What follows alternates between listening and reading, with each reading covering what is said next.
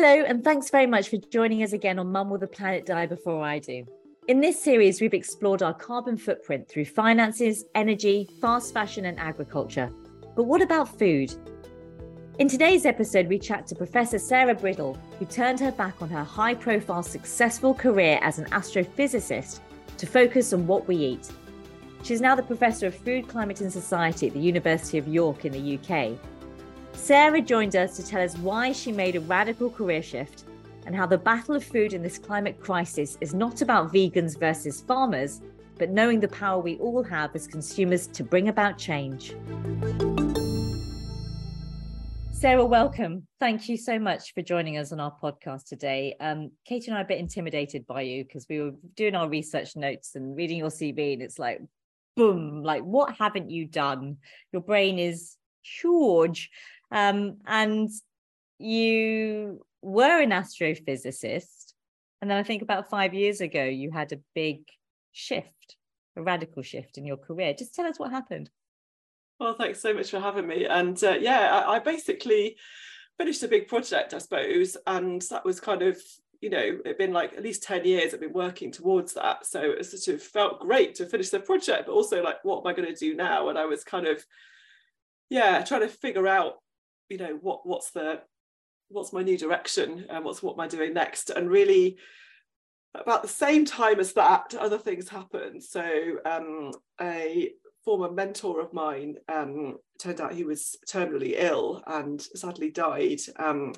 And I guess I was like, quite obviously very upset about that and thinking about, gosh, why am I still here? What am I going to do with my life that I'm actually here? But also about the same time, my kids started at school.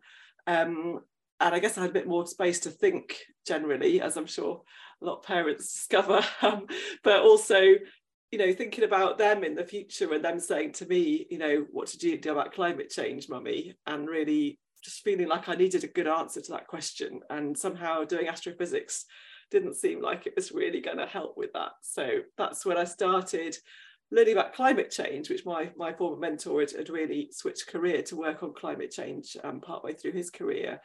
And so I was trying to work out, what he'd been doing. And really then food came up as this big thing within that, which really got me absolutely hooked. Wow, there's a lot of things that were going on at that time. Let's just break that down a little bit if we can, because your mentor we're talking about is Professor David McKay. And you talk about the impact that his death had on you. But before that, I suppose the impact of his work and his shift as well. So what was it that he did that you thought, this sort of had a bit of a light bulb moment for you? Well, I think the way that he showed up in the world was always really inspiring to me. It was life-changing for me when I first met him when I was about 16 and I was trying to decide about university, and it was a big influence on me, that the way that he really was very challenging, very open, very keen to get to the heart of the matter, but also an amazing teacher, an amazing kind of mentor that really didn't want to give people the answers, wanted to get other people to figure out for themselves what they thought the answer should be. And that was his real philosophy throughout everything he did. He was a computer scientist, but then, partway through his career, became really concerned about fossil fuels and the big shift that we need to make in terms of where we get our energy from. How are we going to power things if we're not using fossil fuels? So that really led to his book on climate change without the hot air. So this is really about energy without the hot air. And it's an amazing book which really tries to sort of make it really, break down quite complicated ideas into much simpler ways to present it, and lots of examples and lots of ways to help people to really understand how to do those calculations themselves. So lots of things there. You mentioned with him how he showed up, and I find that really interesting. Like, you obviously saw him, his energy and his career redirection when he became more fluent with the climate crisis and the emergency that we face.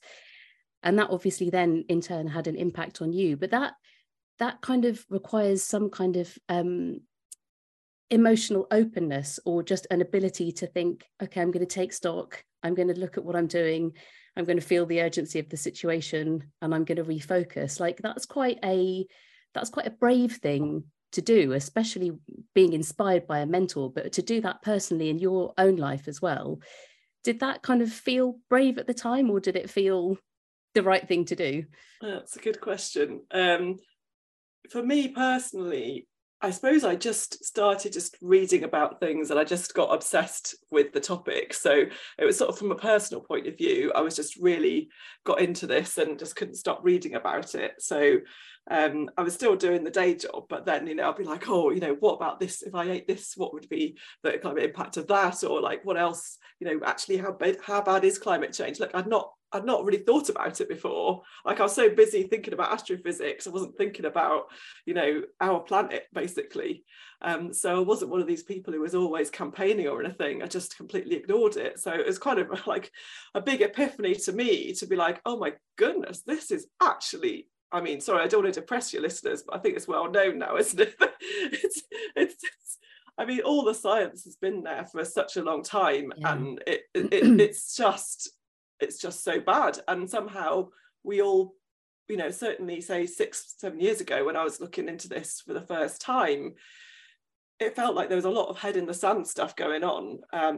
You know, certainly then and to some extent now. So I was kind of just shocked, and I just didn't really feel it wasn't trying to be brave. It was almost like the opposite, like, oh my goodness, like not doing something would have felt brave, you know? Yeah. You said that there was a moment with your kids that probably propelled you straight into that world where you can't just bury your head in the sand. What happened?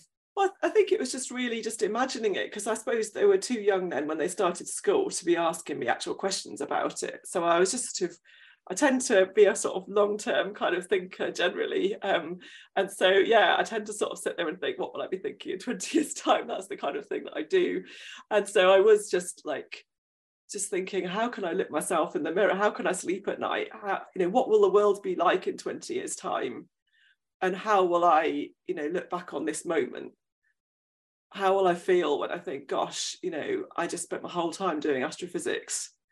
I just couldn't live with it. But thinking about it and then acting on it is a different thing. So what course of I mean, you took a course of action, but how easy was that? Or was it easy? I mean, I don't know how you just suddenly go from thinking about it to suddenly going, right, I'm going to absolutely change my career as an award-winning, high-profile astrophysicist, and I'm going to now look at food systems and climate change. I'm going to write a book about it too. I mean, yeah, it makes it sound like there was one moment, doesn't it? Whereas actually these things are just a mess. I mean, there was definitely at least 3 years when I was just sort of reading about it out of interest and then just thinking I must be nuts, like even spending this amount of time on it, because, you know, this is really not something that I'm ever going to be able to do. And I sort of dreamed about writing a book because I wanted to find the book. I was looking for the book on this that would tell me what to eat, right? Oh, wow. So I wanted to know the climate. I wanted to find the book that was like David's book on energy, but about food. And I was Googling it, and I was buying books, and I was reading all the books. And there are some great books out there, but it wasn't quite what I was looking for. And I ended up then reading lots of research papers. So yeah, it was just, it took me a long time to think I could actually do this as a career. It felt like I was probably you know, spending quite a lot of time on something that I probably shouldn't be, which I quite like. I'm a bit avoidant sometimes. So yeah, it felt like gradually, increasingly felt more like having jumped off a cliff without knowing where I was going to land. And it still feels a little bit like that. But on the other hand, the alternative seemed worse. You know, the alternative seemed even worse than that. That's interesting to me, that long-term thinking that you were describing, that's the way your brain works, and you think, what's the future going to look like? Even though it was scary, and even though you were thinking, I've got to go into this whole new area, that drive that you had to think, I can't not do this, is really interesting to me. Were you able to use some of your skills and your research methods from astrophysics to kind of apply it to food systems and climate crisis? I did in astrophysics, what I was doing was measuring, analysing images, looking up at galaxies. And at first I thought, right, I'm good at analysing images. I'm going to look down instead of up. And we're going to look at farmers' fields. And we're going to look at how we can improve the crop that you're getting in a given field, because you've got weeds that we could detect, and we could look at the lots of things about the soil and the how much water there is and so on. And I was trying to think, how can we, for a given crop that's growing in a particular field, how can we improve the yield of that? Because it was using this exact skill that I already had. Seemed like it seemed like a good fit. It told a nice story. I told my head of department, instead of looking up, I'm going to look down, I want to do this thing. And he was like, great, go for it, But then the more I got into it, then the more I realized that actually, just improving the yield of, the amount of food that we produce from a particular field is like missing the main story. I was just so far off piste by that point. I'm like, might as well keep going, So then I was looking at how different foods, like comparing different types of food. And then that became like my interest. And increasingly it stopped using like a lot of my main skills, which was like really analysing images. But actually in a 20-year kind of career in astrophysics, a lot of what you're doing, as you get further in any career, I guess, tends to be more like, writing emails to people that don't annoy people, giving presentations about your vision for things, the stuff that happens in any career, the more you do on it, I guess. So increasingly, that's actually the skills that I had been using, and those skills obviously completely transferable. So there's quite a lot of things, actually. I think people don't often underestimate how transferable their skills are, I think. It's so true. I think both of us, Katie, you and I have realised that. I mean, Sarah, I don't know if you know, but Katie was a journalist at the War Crimes Tribunal in The Hague and is now a gardener because of the climate crisis, I would say, Wow. and being a parent, but completely switched it up. I don't know, Katie, if you're like investigating your plants in the same way you do your journalism, probably you do. Knowing you probably Well, I think do. when you have a particular kind of mind, you, Sarah, obviously have that kind of mind that you're looking into really deep issues about the universe, when you have that kind of mind, and then you see this massive crisis that humanity faces, that then you kind of like just pull focus to go downwards. I love that.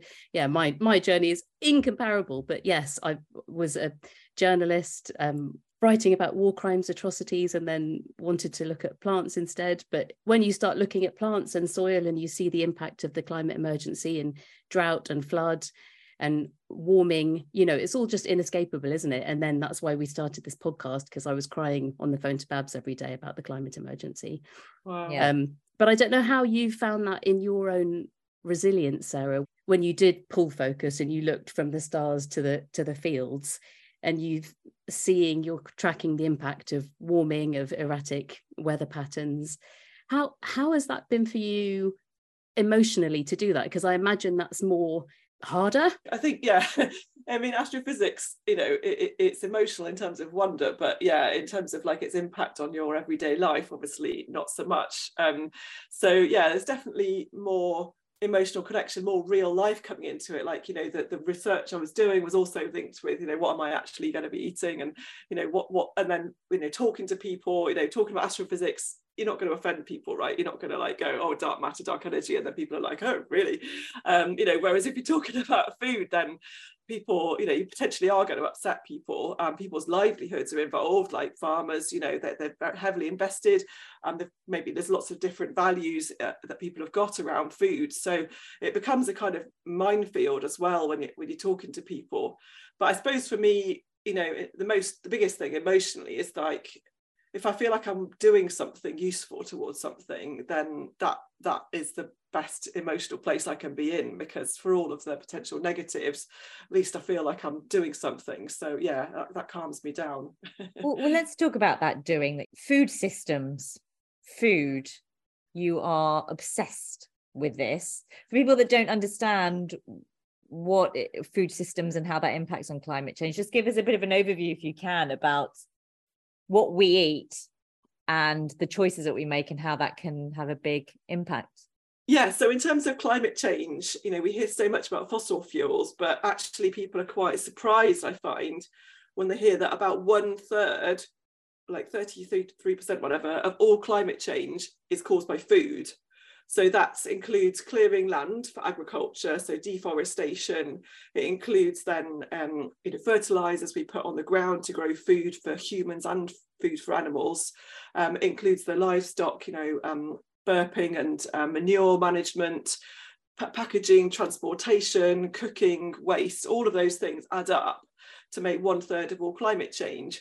So we definitely, it's extraordinary. Yeah. I mean, people it doesn't seem to be always in that public narrative. And I guess, like, yeah, clearly we do need to stop burning fossil fuels. But when we do that, most of the climate impacts from food are not actually to do with fossil fuels, and they'll still be there. So actually, imagine that we were to, stop burning fossil fuels, we'd still have the contribution of food to climate change. Food would still cause 2 degrees of warming by the end of the century just from food alone. And so we actually, have to transform our food system. Otherwise, climate change is already now starting to transform our food system. So we kind of have a choice. But on the other hand, it is going to change whatever we do. But food is life. We all need it. And when you say changing the system, what do you mean? Well, we need to be changing the way that we produce food, but we also need to be changing the balance of what we're eating. So the other thing that people are quite surprised at is the size of the difference between different types of food. So, people probably not surprised to hear that like a steak causes more climate change than like beans, for example. But if you were to compare a typical, say, 8-ounce steak, so quite a large steak and chips dinner, with a microwave potato and beans dinner, you could have 20 microwave potato and beans dinners, and that would cause the same amount of climate change as one 8-ounce steak and chips dinner. So the size of the difference often is quite surprising to people. And that's also like a sign of hope, right? Because if all food contributed about the same to climate change, then we'd be stuck. But actually, do we need an 8-ounce steak? If you were to halve the size of that steak or share it with someone else, you've just halved the climate impact of what you're eating. And who doesn't like a potato and beans dinner? That sounds like my best dinner ever. Well, actually, so there are people who don't want that, because I said this, I gave that example in a talk about 5 years ago, and I got an email from somebody, a vegan, saying, oh, you're making it the idea that, all vegans are eating potato and beans, and that's really depressing, and you should, here are some recipes you might enjoy, and so on. Which was really, actually, we've corresponded since then, and it's been a really great connection. But I absolutely love potato and beans, so I wasn't trying to make it sound bad at all. That's interesting though, because you described, you used the word minefield a little bit earlier talking about this. So that example gives me a bit more of an understanding. It must be hard for you when you're trying to maybe describe different kind of eating patterns that people could be adopting to help with the climate crisis. It must be difficult for you, as you were saying, with farmers, with vegans, with non-vegans. But to tell us more about that. How has that been for you? Well, what I found when I first started, so initially, like when I started getting into this, I started going to academic conferences on food, and I'd be like, hello, I'm an astrophysicist, and then, see where that goes. But also I was listening, right, and I'm in these talks, and the academic narrative, it was very, very clear that, some types of meat, particularly beef, for example, causes a lot more climate change than other things. And that was that was very clear in the academic talks, but actually as a member of the public back then, that wasn't what people really were saying. And I felt there's a big disconnect between what people were comfortable saying in the sort of research field and what people would be prepared to say, like on a radio show or on a podcast like this. And so that was really fascinating to me. And that was why I wanted to get more quantitative and to get some of that conversation going, because it felt like a bit of an elephant in the room, as it were, that, nobody wants to offend anybody else, really. That's not where we're starting from, but at the same time we need to do something, so we need to talk about it. And I think for me that was again a big inspiration from David Mackay, that this idea that rather than flinging around big statements, we actually need to talk about numbers, because then we're actually all on the same page, rather than sort of mudslinging between like vegans and farmers, for example. Yeah. It's a huge task, actually. It's a huge undertaking that I think you've embarked on, Sarah, to look at food in this way, because food is a very personal thing. And I'm just thinking about, for me, I mean, I spend my days, especially because I've got a little one who's 4, thinking about food all the time, shopping, thinking, what are we going to put on the plate? And actually time's always away and it's tricky. So trying to think about eating healthy is one thing, then adding to that the layer of thinking about how we can minimize our carbon footprint through food is another thing. It feels like the tasks and the challenges is getting more and more and more as a parent. I don't know. I think that, I don't know if that's a cop out or if you've heard this before, but what should I do with that? Yeah, I think it is a challenge. I mean, I find it a challenge. You know, the more you know, the more difficult it is to even go to the supermarket, right? It's hard enough as it is. So, you know, I think some awareness is you know, broad brush things are useful, and if you're obsessive like me about this, then you definitely want to get into it. But at the same time, you know, you've got other factors. You've got time, you've got whether people are actually going to eat the stuff once you've made it. You've got that risk of, you know, if it's rejected, then you've got to find another meal, because, you know, you can't just suddenly parents' nightmare everywhere. Yeah, and food waste, of course, a big thing. So you don't be wasting food. So a lot of these things then start to actually become like trade-offs between different things. So we haven't got time to do that every single meal. So I think, you know, some of this narrative is about individuals learning more, but actually the bigger story, the bigger goal needs to be a systemic change, which means that we're going to actually be, it's going to be easier for us all to make good decisions, basically. So, you know, if we take the example of sugar, you couldn't have a sugary drinks tax if people weren't on board with the idea that sugar is bad for our health. I mean, it's already a bit, you know, like, is everyone happy with that? But actually we needed to have that public consciousness that sugar is an issue. Maybe people are aware that it causes obesity. And then this idea that we're now going to have the government imposing a tax on us, or imposing a tax on the drinks companies, is palatable. Now, we don't have that same kind of public awareness and public on boardness with doing something about the climate impacts of food at the moment. So, for example, the National Food Strategy that was commissioned by the government a couple of years ago led by Henry Dimbleby, that actually specifically said we did not consider advocating there would be a meat tax, because we knew that it was completely off the table. There's no way a politician is going to stand up and have a meat tax. And I'm not advocating a meat tax, but, you know, the climate impacts of foods is very different for different foods. We've got to do something about that. Maybe it's to do with changing the subsidy system, but it's still, there's things that we can do systemically that make it easier for us all to make good decisions, but we do need the public to be on board with that. So how do we get the public on board with that general idea that we're going to do something about the impact of food on climate change? Well, there's systemic things happen to us, though. I mean, I'm just thinking now about, you know, some of the fields around us locally that are so dry already. You know, we know probably just a few years into the future there might be, you know, more crop failure events, and, you know, I just wonder, with that kind of systemic changes that are necessary, are some of them going to come anyway? Are we too late, or do we still have time to make those kind of preemptive changes? Yeah, we don't know. Yeah, what's the next 10 years going to bring? So my sort of current obsession, alongside what we've been talking about, is the potential of catastrophic food system disruption to the UK. You know, what if we have a pandemic at the same time as, you know, global, you know, maybe more global, I'm trying to not use the word war, but, you know, geopolitical instability, the technical term. So, you know, what if we have, you know, a couple of these things happening at the same time? You know, how prepared are we as a country to deal with that kind of thing? And what would we do? And I think that ultimately, you know, it depends on what random events happen. We're definitely going to get extreme weather, and that's a bigger issue than the actual warming, right? The fact that we're going to have more droughts, as you say, more, you know, rain in large doses, but also really fascinating, the physics of modelling the climate says that actually with the North Pole warming disproportionately fast, the weather systems actually tend to be more spread out, so that if you've got bad weather in one country, you're also likely to have bad weather, or, you know, for example, heat waves across the whole of the Northern Hemisphere. It's happened more than once now. So this actually could knock out the food production for a much larger area in a given year. And at the moment, you know, the way that we've optimized the food system is very much so that we've got this just-in-time food system, which is providing food from quite a long way away in a very small number of days. And so we're not, you know, we're not geared up for that kind of thing. So, you know, how do we start to think about what would we do in that kind of situation?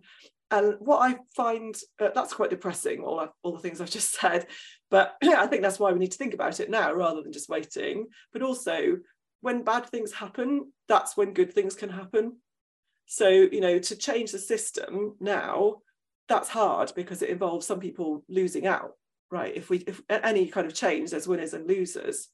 But actually, when something bad happens, then you're kind of all starting a little bit from scratch. So there's this concept of build back better, which I really like, that actually if we've thought this through, then as we come out, if we have a crisis, which, you know, I hope we don't, but if we do have a crisis, we have the opportunity to come out of that in a much better shape than actually we went into it. Yeah, I suppose it's like hitting reset mode, isn't it? And then an opportunity to do things better, as you've described. But the problem could be that we don't do things better or learn the lessons, and then that leaves us in a catastrophic situation. But I mean, you are bringing about awareness, as you've just discussed with us, on this food system thing.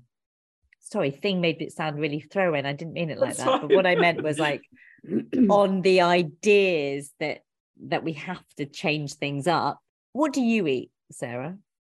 To eat? Well, I did, when I first read about this, actually, I went vegan for a year. I was like, you know, so shocked. But then when I looked into it in more detail, obviously, you know, it is more complicated than that.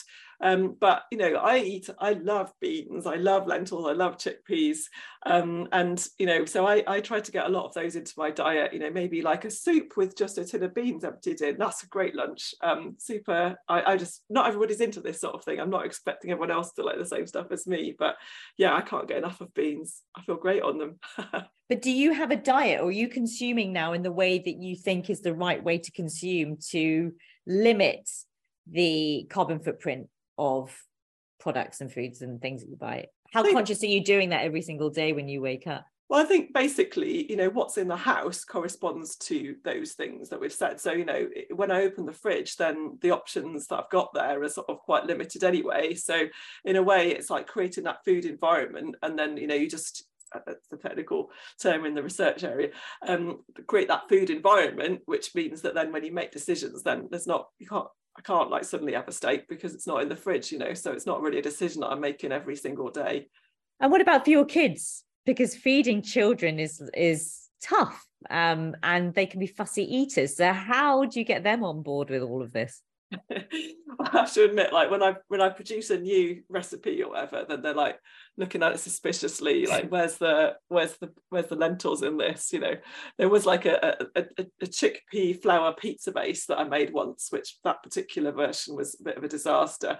So that's sort of gone down in the history books as being a bit of a, you know, but I've perfected it since then, I have to say. Pea flour pizza base does actually work. But anyway, yeah, they they do get quite suspicious. And yeah, I guess, you know, there's always a bit of bread in the freezer in case they won't eat it. So yeah, it is an issue.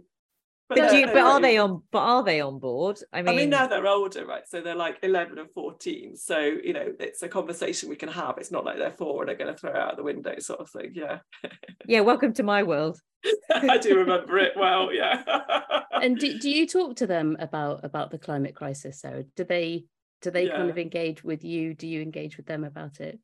Yeah, I think the thing that shocks me most is I mean, you know, I guess this is anecdotal, but I've talked to a lot of other parents and children as well, that I'm shocked by the lack of education on this in schools. I mean, I think that, you know, it shouldn't be up to parents to have to explain this to children. I think it's, you know, you start to think, well, you know, what is the point of some of the other stuff really if we're not also talking about climate change? So that's the thing which has shocked me the most, I would say. I mean, I'm so pleased you just said that, because we have done a really interesting interview on this series with Nadia Whittome MP, who is one of the youngest MPs in Parliament, and she's made it her goal to get climate change on the curriculum in the UK, and she's fighting hard for that. But she said exactly the same thing. She said, why does the onus have to be on parents? Like, we should be making sure that this is part of the education system instead of learning about Henry VIII's wives. You know, this is part of what we need to be doing. So for those of you that may not have listened to that episode, it's on the just click on the link below and you'll be able to find it, because it's a really interesting one. But I agree. I think everything we're talking about today, even the food systems and everything, it has to be, because I'm learning so much from this conversation, but I kind of feel like time's running out for our kids' generation. So they need help and access to all of this info to stay ahead of the game. Yeah, I think, you know, we've been doing a particular project at the moment, looking at, you know, what's the future, what's the world going to look like in 2050 in terms of the food system. And I guess, you know, we ended up with sort of 4 different scenarios in that. And one of those scenarios, you know, we're saying, well, imagine that all the youth of today, you know, has this very strong values around, you know, equity in terms of wealth distribution and in terms of the environment, and imagine that they rise up and, you know, sort the world out in one of these 4 scenarios. And then I'm sort of like, well, you know, supposing we wanted that to happen, which, you know, it does sound quite like a good outcome, you know, what would we do now that would increase the chances of that happening? And so, you know, how can we, you know, there is a potentially exciting future out there. You know, this planet could support a lot more people if we had different diets, for example. So it's not all doom and gloom, but how do you change how do you change what everyone's eating? It's not an easy task, is it? So it's possible, though. So how do you, Sarah? 10 years ago, Babs, I was just thinking about this. Babs came to my house. I've been crying, saying the kids won't eat anything. I'm tired. I'm busy. I've got 3 kids. They were tiny. And I was like, I don't know what to feed anyone. If you were sitting with us now, because as you were saying about creating food environments. Hold on. That day, Sarah, you'll love this. We did a chart. We did a food chart, and we did it Sunday, Monday, Tuesday, Wednesday, Thursday, Friday, Saturday. And we meal planned, didn't we, to help your burden, Katie? Yeah. And that's what we did. So, but we did a meal plan, but we also did a shopping plan. So it was really intriguing when you were saying you use what's in the fridge type thing, you know. So if you were sitting there with us, Sarah, and Babs and I were like, what are the kids do? What are the factors that you would kind of lob in there to help us make good choices about the food we're providing for our families? Well, I think in terms of providing food for other people, then you've got to work with what you know about what they like, right? So if you know that they already like eating spaghetti bolognese, then you're like, well, maybe the first thing you do isn't to suddenly give them, you know, a tofu, you know, soup. It's actually probably going to be, right, you know, how can we modify that? For example, if you were adding in more vegetables, tins of lentils, for example, you know, it's easy to open a tin. So, you know, in terms of time pressure, not a big deal. We're not necessarily taking the meat out at this stage, because maybe the flavour and the familiarity, you need to keep that there, otherwise it's just going to be rejected. So thinking about quantities and thinking about bulking things out with things that are good for the body as well as the planet. And as I say, I'm a bit obsessed with pulses, like lentils. So I would just add some tins in there. And already, you know, you've just reduced the climate impact of your meal, and hopefully they won't notice. And gradually, as time goes on, you can change the proportions, and hopefully they'll start to get used to those flavours. So that's just one example, a spaghetti bolognese. But you could also think about if you were doing, say, a chicken curry, you know, throwing in some chickpeas with that, you know, the things that you already eat. How could you get in some things which sort of increase the health and, you know, decrease the climate impact? Good. That's such a good idea. Yeah. This book I have in my hand is by you, Sarah, Food and Climate Change Without the Hot Air. Change your diet, the easiest way to help save the planet. When I was flicking through this and picking out various things, like, for example, breakfast or eggs, it looks like a cookery book almost, but it's got, so our listeners can understand, it's got these charts in there, which tells me about one boiled egg and its emissions, and then scrambled eggs and 2 fried eggs. And I kind of feel like cookery books are going to be like this in the future. It's an incredible piece of information. Well done. It's comprehensive. It's also quite scary in some respects when you're kind of reading it going, oh God, I'm having a bag of crisps and this is what it's doing to the planet. Or even nuts and everything that you talk about there. You know, to be vegan, everybody thinks is going to be purist, but that's really not the case. And I think it's fascinating reading this. Was this a labor of love? Yeah, absolutely. I think it was my sort of survivor guilt of, you know, what can I do with the fact that I'm alive, you know, and why am I still here and David not still here? It was sort of my self-therapy really. But also my obsession in terms of, you know, like all those choices that are in the book, they're choices that I was trying to make in my actual life. And I needed to do the calculation to find out, you know, should I be having the scrambled eggs or the boiled eggs or the, you know, the tofu scramble or whatever. You know, that those are all questions I had in my own mind. And so like for cooking beans, there's a bit where I was like, oh, literally, I've got the monitor for the electricity to see how much my slow cooker or, you know, electricity that uses compared to other options. So they're all kind of genuine worked examples, really. So that was how I was thinking. The book that Babs has just shown us, and we'll put a link in the show notes so people can see the book.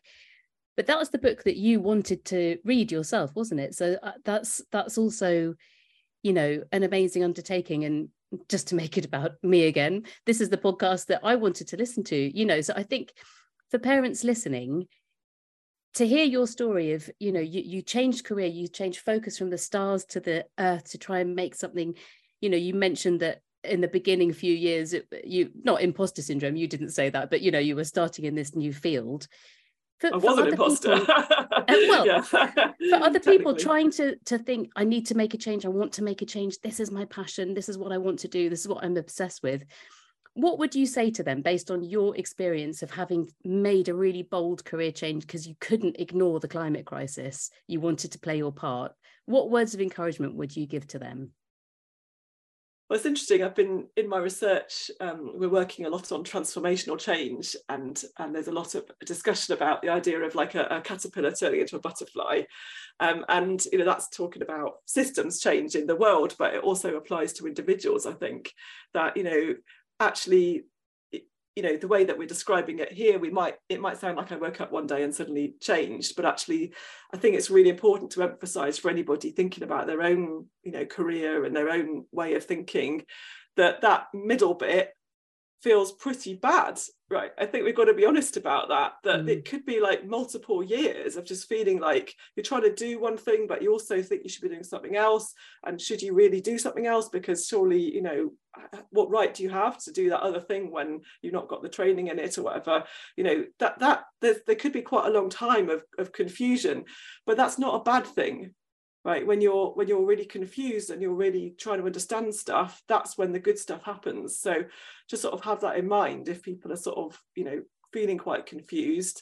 To maybe, I think my advice I'd give to myself anyway, looking back, is to sort of stick with that and don't just put my head back in the sand, but just hang on in there, and things gradually will become clearer. Thank you for not putting your head in the sand or in the stars, I should say. Thank you for changing it up for us, because it's been really, well, fascinating to chat to you, but to read your book and to just have an honest perspective that we've just got from you about, you know, being a mum and how you just wanted to say to your kids, this is what I did and I'm doing. And also, you know, I suppose, Sarah, just to kind of ask you really, why do you care so much still? I mean, it's quite emotional thinking about these things, isn't it, really? You know, when you talk to kids about climate change and they say, is it going to be okay? And you can't say yes. How do you deal with that as a parent? I think that's so hard. And I think that's what keeps me going. It's just thinking, you've got to do something. And you've got to be honest. I find I have to be honest. And so I have to be able to say, look, there's this and this that we're trying to do. But I also think often we think about crises and we imagine like there's a day when it all suddenly goes wrong and then it's disaster after that. But actually crises in history, for example, aren't like that. They last a long time. Life actually carries on, but in a different way. So I think a lot of what we're doing at the moment, a lot of the narrative seems to be we need to fix climate change or else. And that or else is very frightening. And we don't really talk about what that or else actually is. I don't really know how to talk about that, but I think we need to do more talking about that, because actually things like, for example, you know, do we all know how to grow food if we have to grow food suddenly, like you're doing, Katie? You know, what actually are we teaching our children about where food comes from we're so disconnected from where our food comes from at the moment. We just, there's people saying, I can't eat this potato, it's dirty, not knowing it's mud, and that's normal. This is such a big problem we've got in our society, that we don't value the food we've got. We waste food because we don't realise how much effort farmers are going to produce this food. So I think that I don't know how we solve that, but I feel like there's a lot more conversation and a lot more we can do with that isn't quite as depressing as maybe I'm making out to be. Professor Sarah Bridle there on the power of food and climate change. Join us next time when we talk life, inspiration and politics with Clive Lewis MP. Clive has been campaigning to put climate action at the centre of the political agenda. But is it all just blah, blah, blah, as Greta said, or can politics really equal change? Join us and Clive to find out more. See you then. Mum, Will the Planet Die Before I Do? Is a Corner Shop media production presented and produced by Babita Sharma, Katie Glasborough and edited by Nisha Patel.